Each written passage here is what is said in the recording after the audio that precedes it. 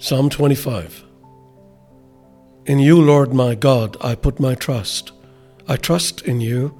Do not let me be put to shame, nor let my enemies triumph over me. No one who hopes in you will ever be put to shame, but shame will come on those who are treacherous without cause. Show me your ways, Lord, teach me your paths. Guide me in your truth and teach me, for you are God, my Savior, and my hope is in you all day long.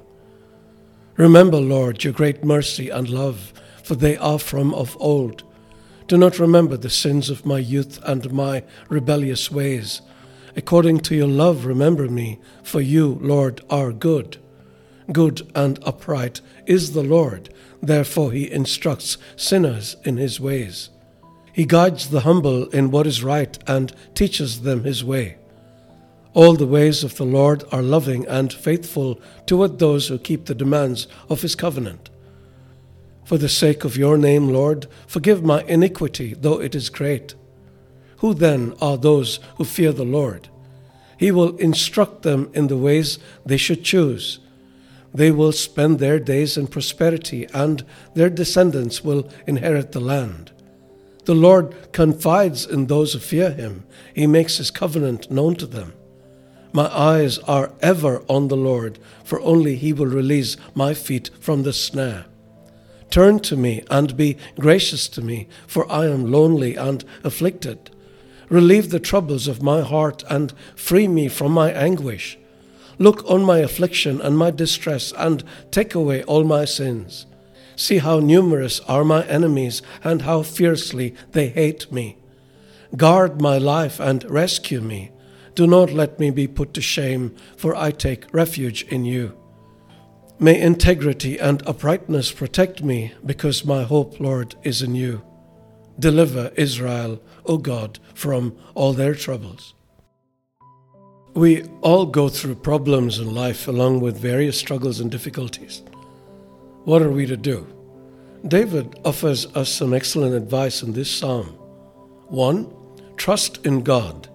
David says, in you, Lord, my God, I put my trust, before affirming, no one who hopes in God will ever be put to shame. 2. Seek God's guidance. David then asks God to show him his ways and teach him his paths. Guide me in your truth and teach me, he tells God. 3. Acknowledge our sins and repent of them. David confesses his sins, asking God to forgive him for the sins of his youth and his rebellious ways. Who among us cannot relate to David? We need to acknowledge our sins and repent as David did. 4. Be humble and obey God. Scripture says, God opposes the proud but shows favor to the humble.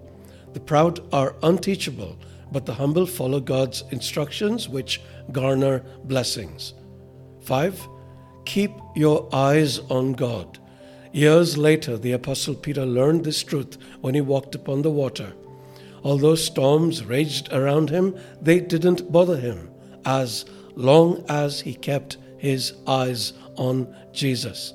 The moment he took his eyes off Jesus and saw the wind, he sank like a stone. Easy when you know how, yes? God be with you. We all go through turbulent times and tend to panic. However, we can follow David's example and do 5 things that will see us through the storm, safe and sound. Think about that today. Please read the psalm from your Bible before you sleep, and try to memorize one verse in it that touched your heart, to make these reflections more meaningful. To subscribe to this podcast, please WhatsApp +9 190821011605. Thank you for listening.